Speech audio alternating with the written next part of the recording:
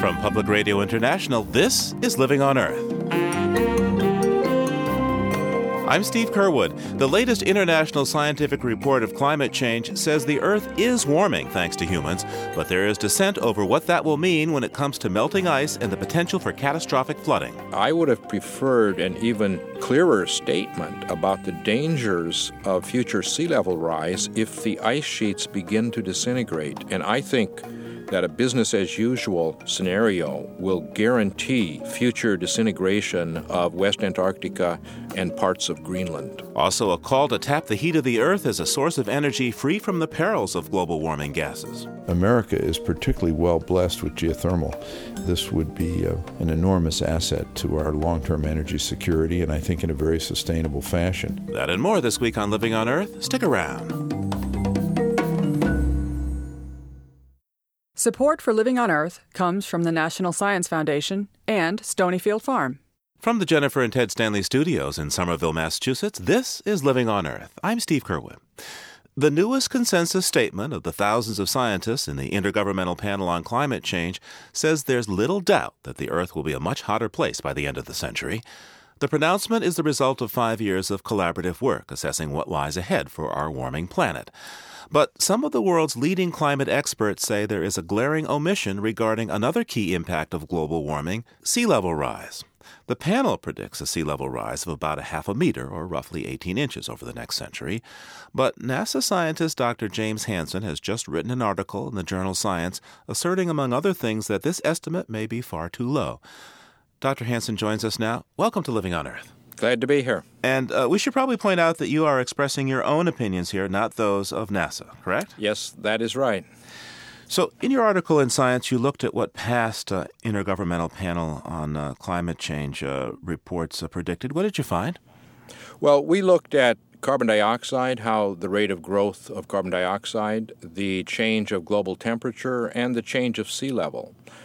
And contrary to what critics have often said, IPCC has not overstated or overestimated those changes. The changes of carbon dioxide have been very accurate. Temperatures actually increased somewhat faster than projections, and sea level has increased notably faster than the prior estimates by IPCC. So with that in mind, how should we view the predictions from this latest IPCC assessment? What did the report leave out or underplay from your view? Well, I think there is a natural reticence which may derive from the scientific method, which says you should be skeptical. You should check all sides of a story and before you make a very strong conclusion. The difficulty here is that I think we have very limited time to get on a different path with our energy use and greenhouse gas emissions, or we're going to end up with unstoppable problems in the future. And I would have preferred an even clearer statement about the dangers of future sea level rise if the ice sheets begin to disintegrate. And I think that a business-as-usual scenario will guarantee future disintegration of West Antarctica and parts of Greenland. So your concern about the chance of rapid loss of large sheets of ice, the considerable impact that could have on sea level rise, is echoed by Ohio State University scientist Lonnie Thompson, and he says that those issues are gorillas in the room, that the IPCC is not paying as much attention to as he thinks it ought to. Well, that's a very good point, because IPCC addresses a lot of things, but there are a small number which deserve very great attention, and this, I think, is the number one item, just because of the inertia of the system. If we get it started, it will become very difficult to stop it, perhaps impossible to stop it. Well, how do scientists relay the risk there when there's, frankly, a lot of uncertainty about what might happen? Well, we do have a lot of information available to us, both from paleoclimate, the history of the Earth and how ice sheets responded in the past, and also the new data from satellites and on-surface measurements on the ice sheets, which shows that there are processes beginning to happen there exactly the processes that we're afraid will accelerate. The last time a large ice sheet melted, sea level went up at a rate of 5 meters per century. That's 1 meter every 20 years. And that is a kind of sea level rise, a rate which the simple ice sheet models available now just cannot produce because they don't have the physics in them to give you the rapid collapse that happens in a very nonlinear system. Could you explain what you mean by a nonlinear event? Well, it's one in which the response begins slowly, but you reach a certain point and suddenly things collapse, so you get a very rapid change. And you can imagine that in the case of large ice sheet. There are several processes that contribute to more rapid loss of ice. As you have melt on the surface of the ice sheet, it descends through holes and crevasses to the surface and lubricates the base so that the ice sheet begins to move faster. There's ice at the edge of the continent, both Greenland and especially West Antarctica, which holds back the ice streams. But as the ocean warms and those ice shelves melt, that's like taking a cork out of a bottle, and the stuff can come out much more rapidly. And even as the ice sheet begins to decrease in size, the surface lowers to a lower altitude where it's warmer, and so it melts faster. And so you get these multiple positive feedbacks, and then you get a sudden collapse, and sea level goes up very rapidly. We're going to guarantee that that happens eventually if we get warming, I would argue, of more than 1 degree Celsius additional above that of year 2000. Now, the present IPCC physical assessment has a center point of about 3 degrees centigrade increase in temperature. Yeah, so that's inconsistent with the numbers that they gave for sea level. Now, IPCC could not estimate the ice sheet contribution because it is a nonlinear problem and they don't know how to do it. But I think they should warn people more strongly about that danger because I think it's the greatest danger that humanity faces in the global warming problem. Professor Hansen, how do you see this report affecting policy? What do you expect to happen among policymakers now that this latest assessment is out? Well, I think it will have a very positive effect. I think there's already movement among policymakers and there's a better understanding of the public, and things are moving in the right direction, and I think this could give an added impetus to that. The thing that we need to guard against is ineffective incrementalism. What we need is strong actions, not some weak actions that slow down the growth rate a bit. We've got to get on a path where emissions are actually decreasing. Dr. James Hansen is director of the NASA Goddard Institute for Space Studies. Thank you so much, sir. It's great to be here. Now, you might remember that James Hansen made headlines last year when he spoke to this show and others about being pressured by the Bush administration not to discuss his research on climate change. But it seems Dr. Hansen wasn't alone. According to the Union of Concerned Scientists, fully a third of federal scientists responding to a survey perceived that they or their colleagues were pressured to play down terms like global warming in order to conform with the administration's skeptical view of climate change. Now the House Committee on Oversight is probing this alleged pattern of scientific censorship. California Democrat Henry Waxman chairs the committee and joins me now. Representative Waxman, welcome to Living on Earth. Hello. Good to be with you. Congressman, what sort of evidence is being offered that scientists at public agencies were pressured to change results for political reasons? We heard pretty dramatic testimony from the Union of Concerned Scientists, who did a survey of government scientists who told in very detailed ways how they've had pressure put on them from people on the political side of this administration that didn't want the science that they were working on to be presented. We also have had an opportunity at the staff level to review documents at the Council on Environmental Quality, and the staff reviewed documents showed that a lot of what the climate change, global warming scientists were trying to say were actually presented to the public and to the Congress in a filtered way. A former chairman of our committee, Republican Congressman Tom Davis, and I wrote a very strong letter to the Council on Environmental Quality demanding all these documents. Our staff was able to go in and view them, but there's no reason we shouldn't be able to receive them. These aren't state secrets or classified information, and we need to get the documents and we need to get the science from the scientists so that we can make informed decisions on policy. What connection, if any, do you see between the things that you've heard about and the Bush administration's reluctance to act on climate change? I think that what we've seen here is a political interference with the scientists. Some of the scientists told us that the changes that were made, for example, by the head of the Council on Environmental Quality, who had been a previous to that job lobbyist and lawyer for the Petroleum Institute, that he was making sure that when the scientific information was turned over to the Congress, it didn't have some of the stark reality of what the scientists were reporting. One of the views that now, for which it's clear there's a scientific consensus, is that the global warming problem is due to man-made sources.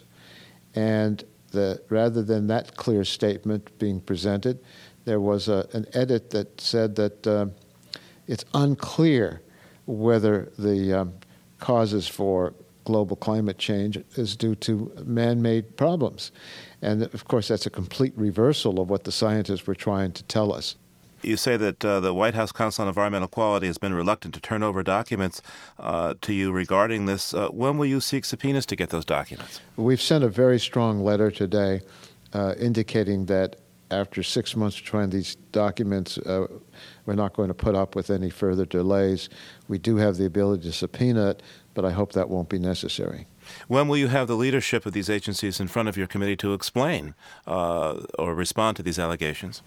We'll look at the issue further once we get the documents and make a decision as to further hearings. We heard in response to your hearings the criticism that, look, these stories have been talked about before. Congressman Waxman is just out to settle some old scores or get some partisan points against the Republican administration. How fair is that criticism? Well, it's certainly not partisan when it's a bipartisan insistence that we get this information. And we are talking about the matters of dealing with the science on global warming, and every day we get new and new reports of reasons why we ought to be alarmed by the fact that we're not doing anything to reduce our exposure to the pollutants that are warming our planet and causing damage at a faster rate than anybody ever envisioned. Henry Waxman is the California Democrat who now chairs the House Committee on Government Oversight and Reform. Thank you so much, sir. You're welcome. We asked the White House Council on Environmental Quality for a response to the allegations of censorship. In an email reply, a council spokesperson wrote, "Claims that the administration interfered with scientists are false. The nearly $2 billion worth of climate science we publish annually leads the world and speaks for itself." Coming up, it's enough energy to warm and cool every home and business on the planet. It's free, and it's right beneath our feet. Tapping the power of geothermal energy is just ahead on Living on Earth. It's Living on Earth. I'm Steve Curwood. With growing awareness of climate change now on the public agenda, the debate is rapidly shifting on Capitol Hill. Until recently, the choices in Congress have mostly been between imposing modest caps on global warming gases or having no caps at all.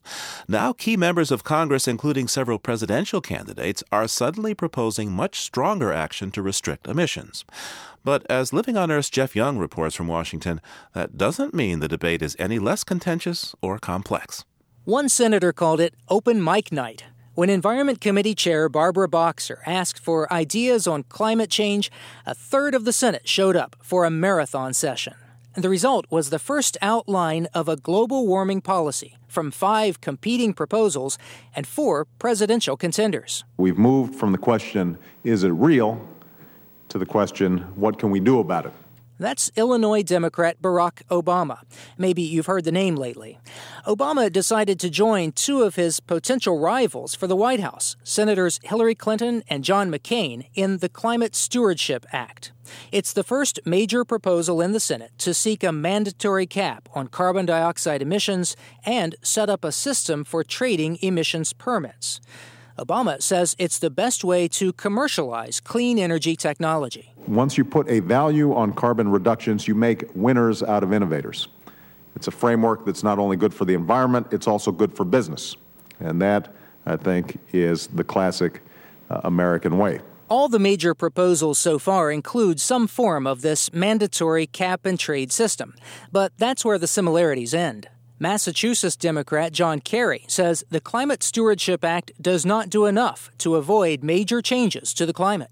There is this ominous notion of a tipping point which we have to avoid. So the bottom line is, the reason I mention all this, I know it's accepted, I know the science is accepted, but the urgency is not accepted up here. Kerry and his co-sponsor, Maine Republican Olympia Snowe, have a bill calling for more aggressive cuts in carbon. So do California Democrat Barbara Boxer and Vermont Independent Bernie Sanders. Now, some people have said, well, we don't want to change the American lifestyle. Well, you know what? I do. And if our lifestyle is about driving cars that get 10 or 12 miles per gallon as we destroy our planet, I say, yeah, I think the American people are, in fact, ready to change that aspect of our lifestyle. Others say those deep cuts in emissions from all sectors of the economy are too drastic. Delaware Democrat Tom Carper favors a go-slow approach. Imagine you're in a car going down the highway at 55 miles an hour. You put the car in reverse. I think there's a smarter approach. Slow down the car. Slow down the growth of CO2 emissions. Stop the car. Stop the growth of CO2 emissions. Put the car in reverse. That makes a whole lot more sense to me. Carper and his partners, Tennessee Republican Lamar Alexander and California Democrat Dianne Feinstein, want modest emissions cuts coming only from the electric power sector. They hope to appease opponents concerned that capping carbon will hurt the economy. Senate Energy Committee Chair Jeff Bingaman offered an independent cost review of his economy-wide cap-and-trade proposal. It's about 0.1% of the country's economic output. But that's not good enough for Missouri Republican Kit Bond.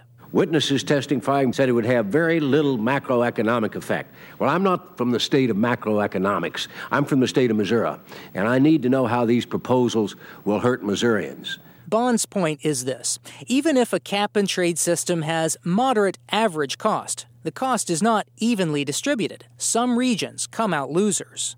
Michigan Democrat Carl Levin warned against fuel efficiency standards that would punish an already beleaguered U.S. auto industry. Coal states are also concerned.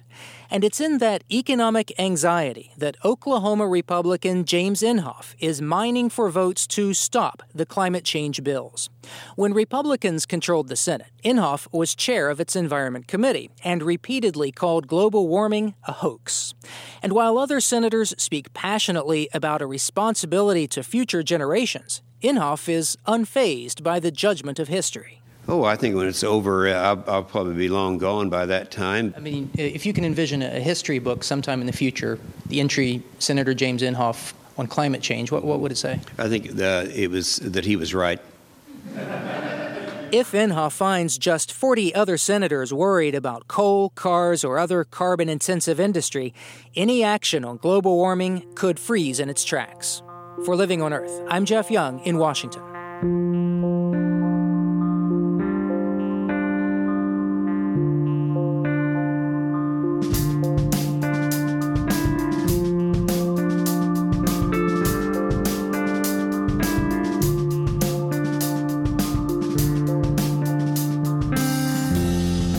Dig down a few feet into the soil here in North America, and you'll find a zone of Earth that's roughly 55 degrees Fahrenheit all the time. It's a source of heat from the Earth that's practically inexhaustible. If you dig down a lot deeper, the Earth gets a lot warmer, and in some places you can even find steam at temperatures of hundreds of degrees. In the next few weeks, we'll report on a major building project that's tapping so-called geothermal energy just below the surface. But right now, we turn our attention to a new study of geothermal resources by the Massachusetts Institute of Technology. It says we could find almost unlimited geothermal energy by digging much deeper into the hot rocks down below, using a new technique called deep heat mining. Kurt Nickisch of member station WBUR has our report.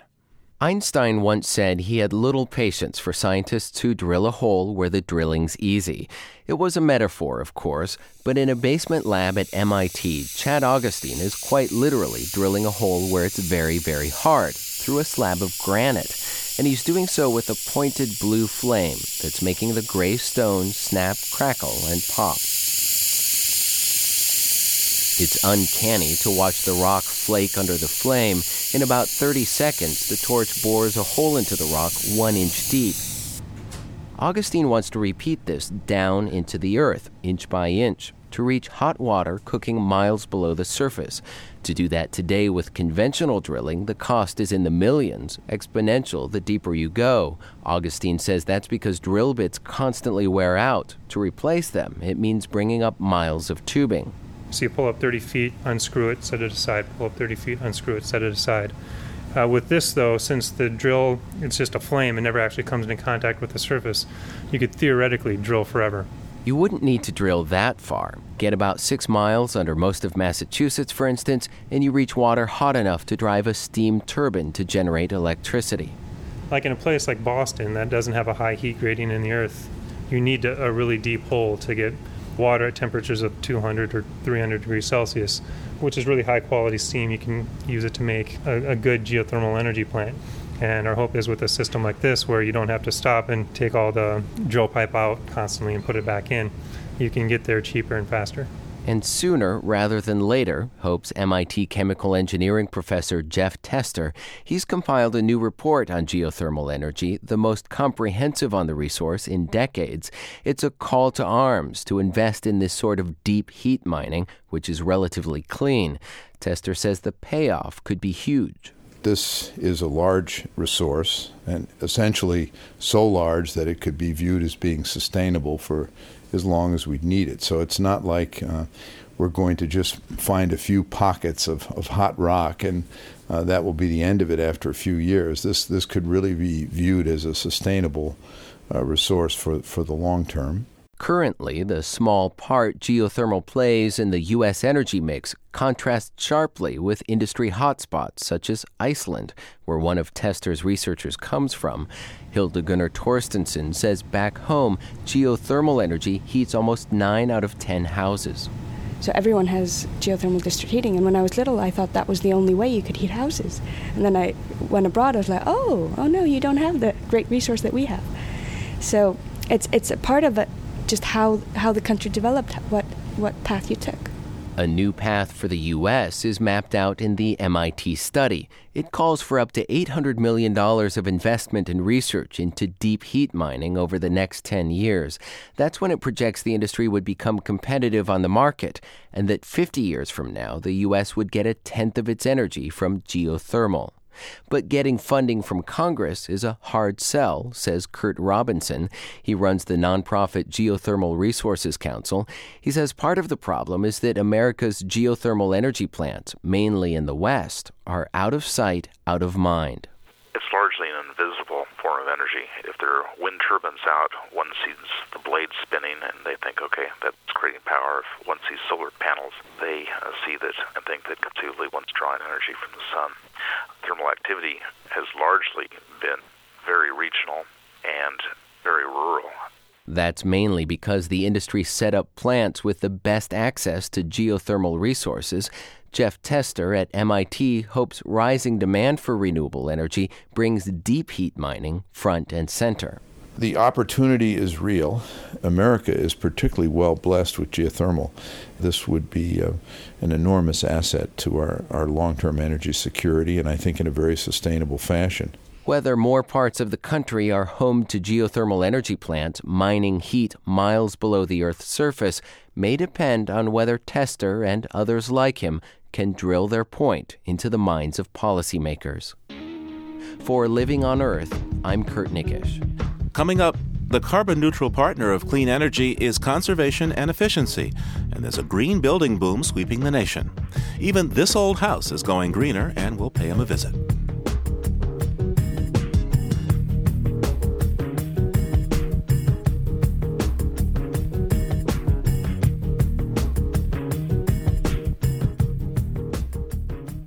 President Bush recently amended an executive order that limits the ability of federal agencies, such as the EPA, to create and implement regulations. The changes come as the Bush administration faces increasing opposition to many of its policies from a Democratic Congress. Joining us to talk about the significance of these new restrictions is Tom McGarity. He's a professor of law at the University of Texas, Austin, and the president of the Center for Progressive Reform. Hello, Professor McGarity. Hello. Please characterize the president's new executive order for us. What is it, and what does it hope to accomplish? Well, it's really an amendment to an existing executive order that's been around since the Clinton administration and, in fact, has had predecessors that go back all the way to the Nixon administration. The amendments are rather significant, however, in that they broaden the scope of a review of the White House, really, through the Office of Management and Budget, over what the regulatory agencies and the federal bureaucracy can do by way of imposing new regulations on regulated industries. Yeah, if you could walk me through some of these new restrictions.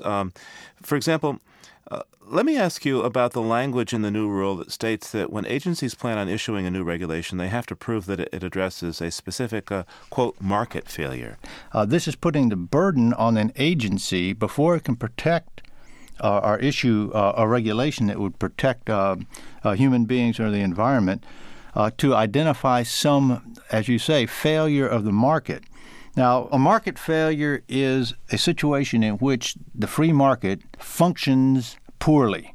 That is, for some reason, the prices of a product don't reflect all the costs that the manufacturer impose. So this really begins from an assumption or a presumption that the market works well and that government intervention is only justified in those sort of rare occasions when the market somehow fails us.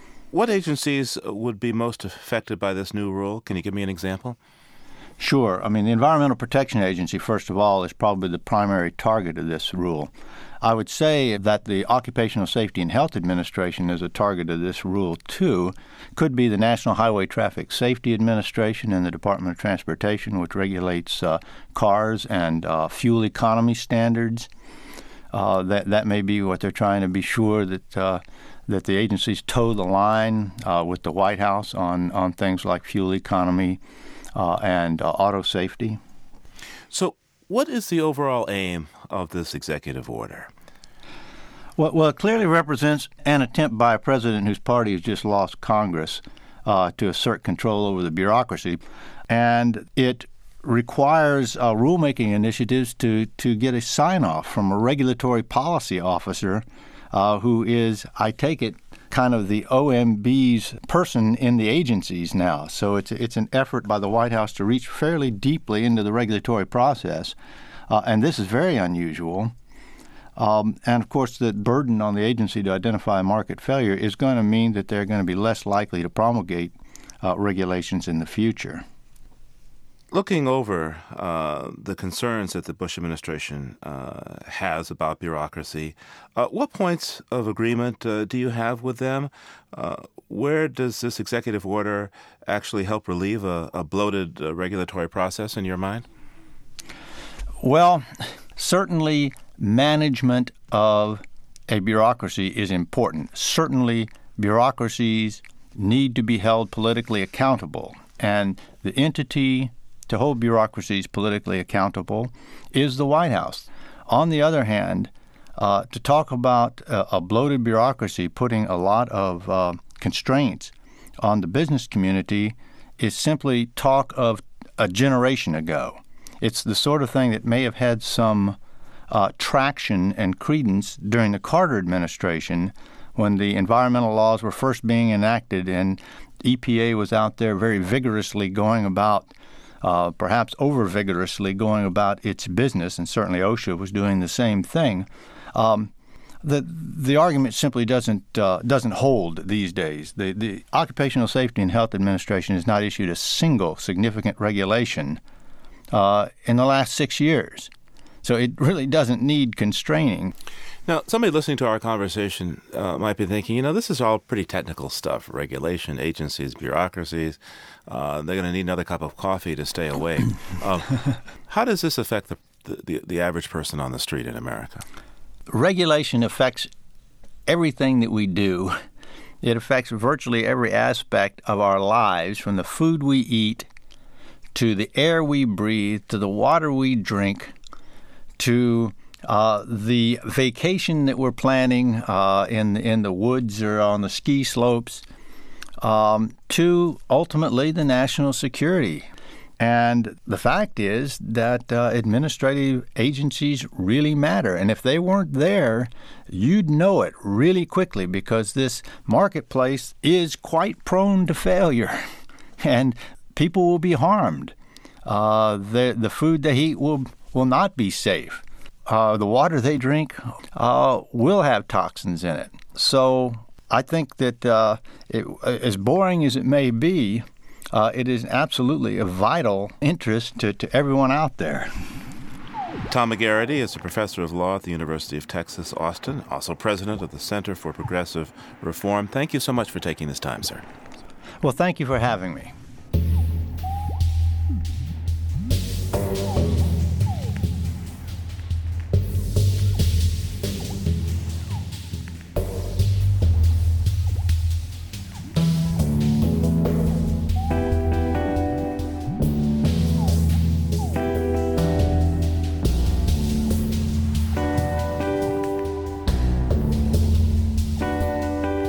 You can hear our program anytime on our website or get a download for your iPod or other personal listening device. The address is livingonearth.org. That's livingonearth.org. You can reach us at comments@loe.org. Once again, comments@loe.org. Our postal address is 20 Holland Street, Somerville, Massachusetts, 02144. And you can call our listener line at 800-218-9988. That's 800-218-9988. CDs and transcripts are $15.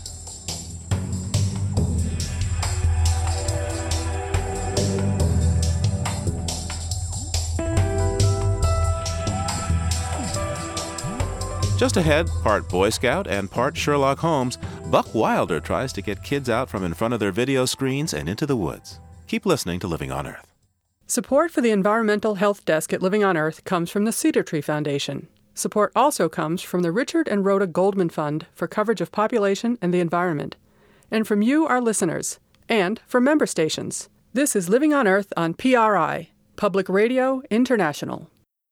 It's Living on Earth. I'm Steve Curwood. This Old House has been a staple of American public television for more than 20 years. The program nearly invented the now popular genre of do-it-yourself home improvement shows, and the show just hit the Big 5-0, its 50th project. For the first time, the hosts are remaking a house entirely in green. It's a 1926 bungalow in Austin, Texas, and when it's done, it'll be a showcase in sustainable building and energy conservation technologies. Norm Abram is the master carpenter on This Old House, and Bill Moore has been doing green construction in the Austin area for 20 years. They join us now from the building site in Austin. Norm, just exactly where are you guys right now? We're standing right out in front of the house. Fortunately, it stopped raining, so we're not getting drenched today. But, of course, you have sustainable rainwater management, so what can you tell us about what you did to this house along those lines?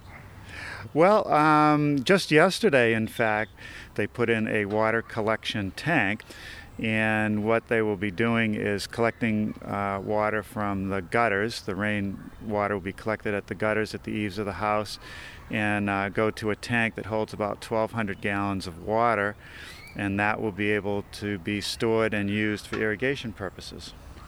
Bill, tell me, what else is green on the building site there? You have rainwater management. What about the lawn? Well, there's not going to be very much lawn.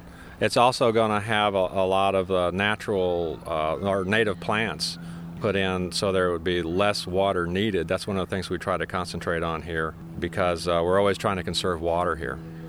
So now, if I were walking down the street and just looking over at the house, what would I see that would be different from the other houses on the street that would set it apart as being green? Hopefully nothing.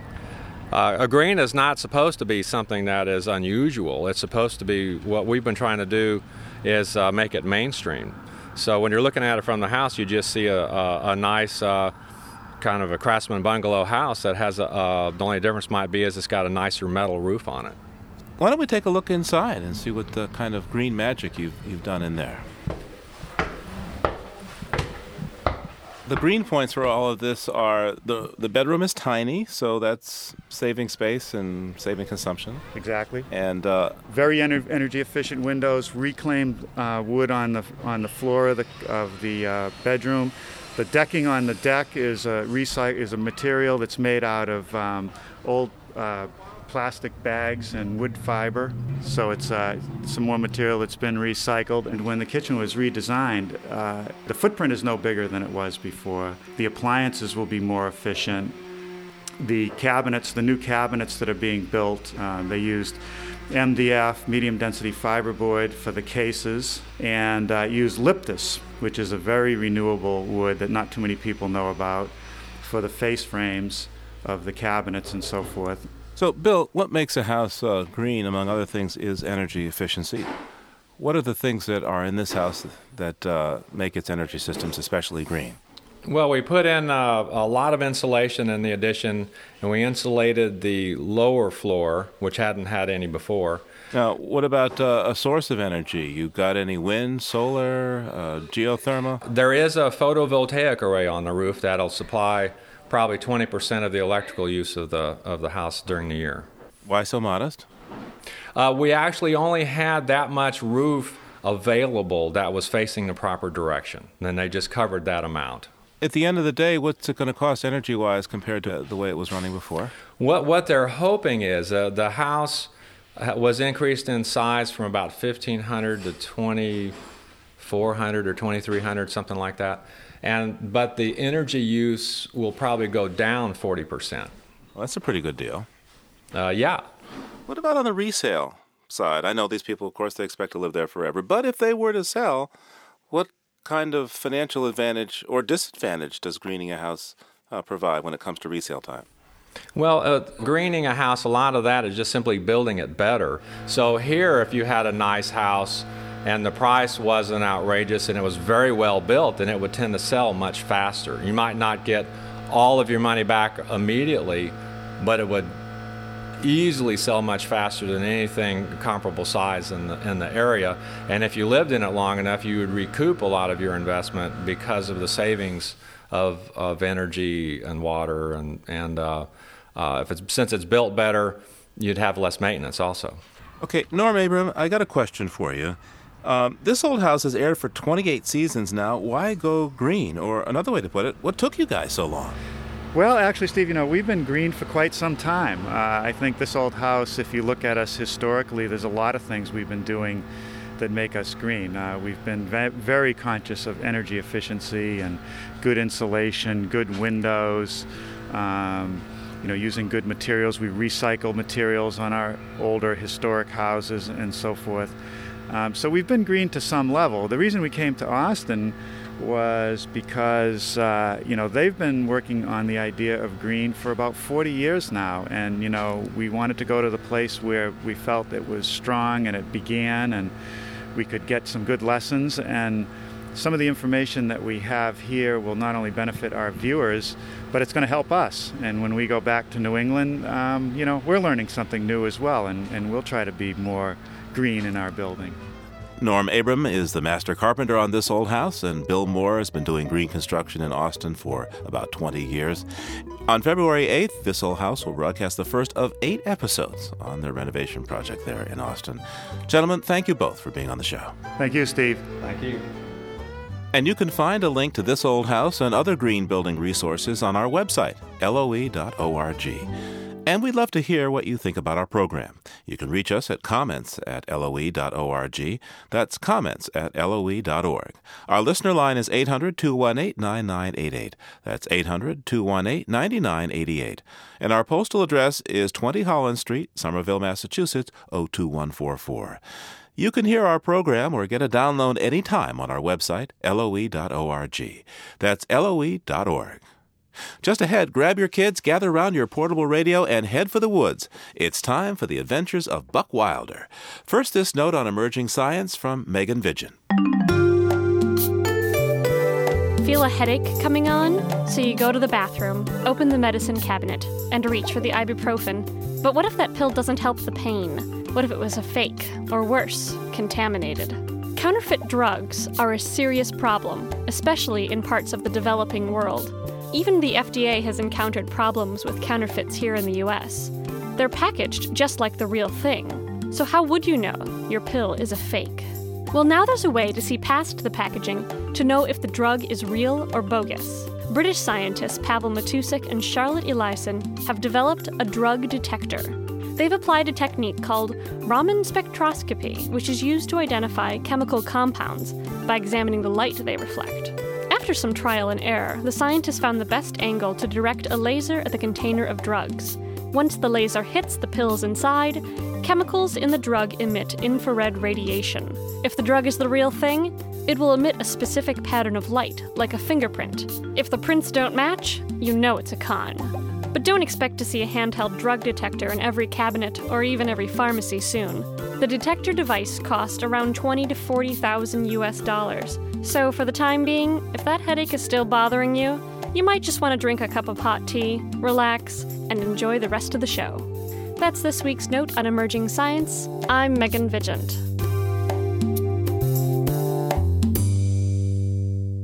Buck Wilder is part Boy Scout, part Sherlock Holmes, and part Mr. Rogers. You'll find him deep in the forest, gathered with his animal friends on the trail of some kind of mystery. And at the end of the mystery, there's usually some sort of lesson about nature and the outdoors. Buck Wilder is the creation, and sometimes the alter ego, of author Tim Smith. In the last few months, Tim Smith has released not one, but 3 new Buck Wilder books for grade schoolers. The series begins with Buck Wilder's adventure number 1, Who Stole the Animal Poop? Tim Smith recently came in from the woods to talk about the book with Living on Earth's Bruce Gellerman. It's the first book in a series of outdoor stories. They're stories for kids that are in elementary school, beginning years of elementary school. And they're stories about dilemmas and problems that happen in the woods. And Buck Wilder lives in the woods, and he's very friendly, and he knows all the animals, and his animal friends come to Buck to help solve the problems in the woods. There are stories about the outdoors and what you can learn from the outdoors and the value of the outdoors and how we're all connected in it. And I try to make the titles and the subjects fun, like the time the squirrels went nuts, when the owls didn't give a hoot anymore, the time the salmon stopped running, when the ants dug to China, and the work bees go on strike, and those are all the titles of the stories. So, Tim, what is the dilemma in Who Stole the Animal Poop? The dilemma is one of the animals come to Buck Wilder and says, hey, someone is in the woods stealing all the animal poop. They're sweeping it up. And why would somebody do such a stinky thing? Why would somebody do that? And Buck goes, I don't know. Let's go out and see if we can figure it out. And actually, the poop that's left, when I call it that, the animal droppings in the woods, are part of animals' trails. And they know who's been around, who's been coming. And in the woods, it's a natural part of the woods, the decaying process and the fertilizing process. And that's kind of the environmental part of it. So the dilemma is animals can't find their tracks are being swept up also, and they don't know who's come to visit. They're losing their trails, they're losing their scent, and Buck has to help solve that problem. And that's the dilemma in the woods. Well, you got some great characters in the book. Rascal the Raccoon, Wendell Wabbit, am I pronouncing that correct? That's correct. Sly Fox. Mm-hmm. You find them in your backyard? I find them in my backyard, that's right. All those characters, what I try to do is write stories that are fun about outdoors, so it really gets kids and families thinking about going out and taking a look at it. The stars are always out there. It's up to us to go and look at them. They'll get your imagination going. You start thinking about some other things in life. It'll take you back to your childhood a little bit. I've done a lot of work for the DNR, Department of Natural Resources, in some states around the country. And I may not be exact with this number, but it's staggering. I'm going to be really close. It's been found today that the average American spends less than 10 minutes a day outside. They're not appreciating and knowing what's out there and how we're all connected to it. And I believe truly that we can learn so much from the animals. Every single animal has an attribute or something about it that applies to our life. If you pay attention to, I don't care what it is. There's stories about the geese or the insects, bees. They're fascinating. Ants. All right. If you watch ants, they'll run along a trail. And what they do, ants actually put a scent down called pheromone, and they leave a trail for the next ant. And the next ant follows that trail. When I was a kid, I used to sit there and I'd wet my finger. And, I'd run it across that trail, just run it in the dirt. And the ant would come right to that line I drew in the dirt, and he'd stop. And he can't get beyond it because the trail's broken. And you watch them. It's like a backup on an expressway. They all start bumping into each other, and they'll back up. There'll be a whole bunch of them. They run back and forth. They don't know where to go, and they'll find their way around. It was my way of tormenting ants when I was a kid. But they actually talk to each other with their antennas. They pop their antennas together, and they say things like, "Hey, somebody just dropped a peanut butter jelly sandwich in the parking lot. Come on, let's go." Or, "Hey, there's Chinese food over there by the dumpster. Come on," off they go. Ants actually turn more soil. They till more soil than anything on the earth. They aerate our soil. They aerate the roots, and in that turning of the soil, they turn over and they plant seeds and so forth. Actually, the combined weight of ants on this earth is greater than the combined weight of humans on this earth. Buck Wilder sounds really like a lot of fun and really happy guy. But when I hear you, I hear a little sadness. Oh, really? Mm-hmm. Well, okay, there is some sadness in there, and it's very observant that you picked that out. My sadness in there is that hunting license, fishing license, so forth, are down across the country. People aren't going out or hunting or fishing or camping or hiking like they were 20, 30, 40 years ago. The sadness, if anything, is you cannot sit down with a computer game in your house and give it to your kids and have them simulate an outside experience. It cannot be done. They do not feel the wind on their face. They don't pay attention to the clouds that are going over. They don't hear the birds. Actually, they don't even pay attention to the trees or when the owls make a call. And we're part of that. And, if you go through your life, and Bruce, I don't know how old you are or if you have children or whatever it is, but if you ever have to find some peace yourself, you can walk outside. You can go down and sit by a stream. You take a walk in the woods to find the peace. What kind of peace are you going to find sitting down playing a simulating computer game? You're not going to go to that. You need to go to the outside for it. At the end of your book, Who Stole the Animal Poop, you have a decoder page in which kids can actually put together a puzzle. And I'm wondering, I remember the decoder rings, Buck Rogers. And yes, exactly. I remember Buck Rogers. How old are you, Bruce? Oh, not far behind you. Not far, about the same. Okay, because you know who Buck Rogers is. I do indeed. As a boy, I liked, maybe it was Boy's Life magazine or something. I can't remember, but I used to like to flip the edge of the page, and there's a little flicker animal that flies up and down the pages, and I put those in my book. So I, fish jumping up and down and rabbits going, and it's fun to go through a book. And what I did was I put a secret decoder page at the very end of these, because there's a lot of drawings in the books, little illustrations, and I hide a letter in most of the drawings. And then you have to go back and look at the book again, study it, and there's a secret message, and you put all these. It's kind of a code. You put the code together, and it's a Buck Wilder message, and there's more to a book than sometimes just reading the words. I want you to have fun with it. Well, Tim Smith, thank you very much. Appreciate it. My pleasure. Thank you very much, Bruce. Tim Smith is the author of the Buck Wilder series of children's books. He spoke with Living on Earth's Bruce Kellerman.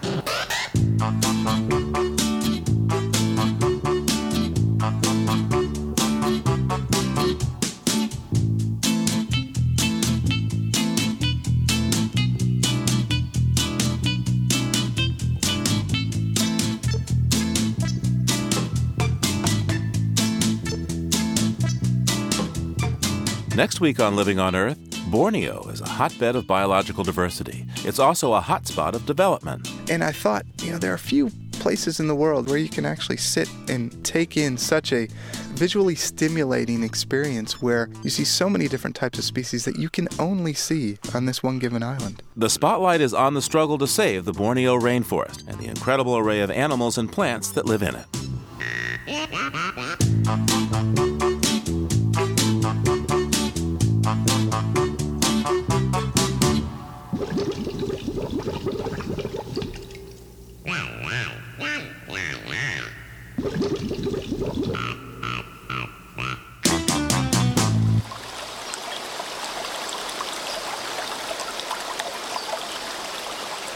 We leave you this week in Buck Wilder's neck of the woods, or neck of the lake, in the state of Michigan. Around Michigan's Upper Peninsula, the landscape is a subtle composition of fields, streams, forests, and the waters of 3 of the Great Lakes, Michigan, Huron, and Superior. Neil Ewers made this recording along the shores of Lake Superior, the greatest of the Great Lakes.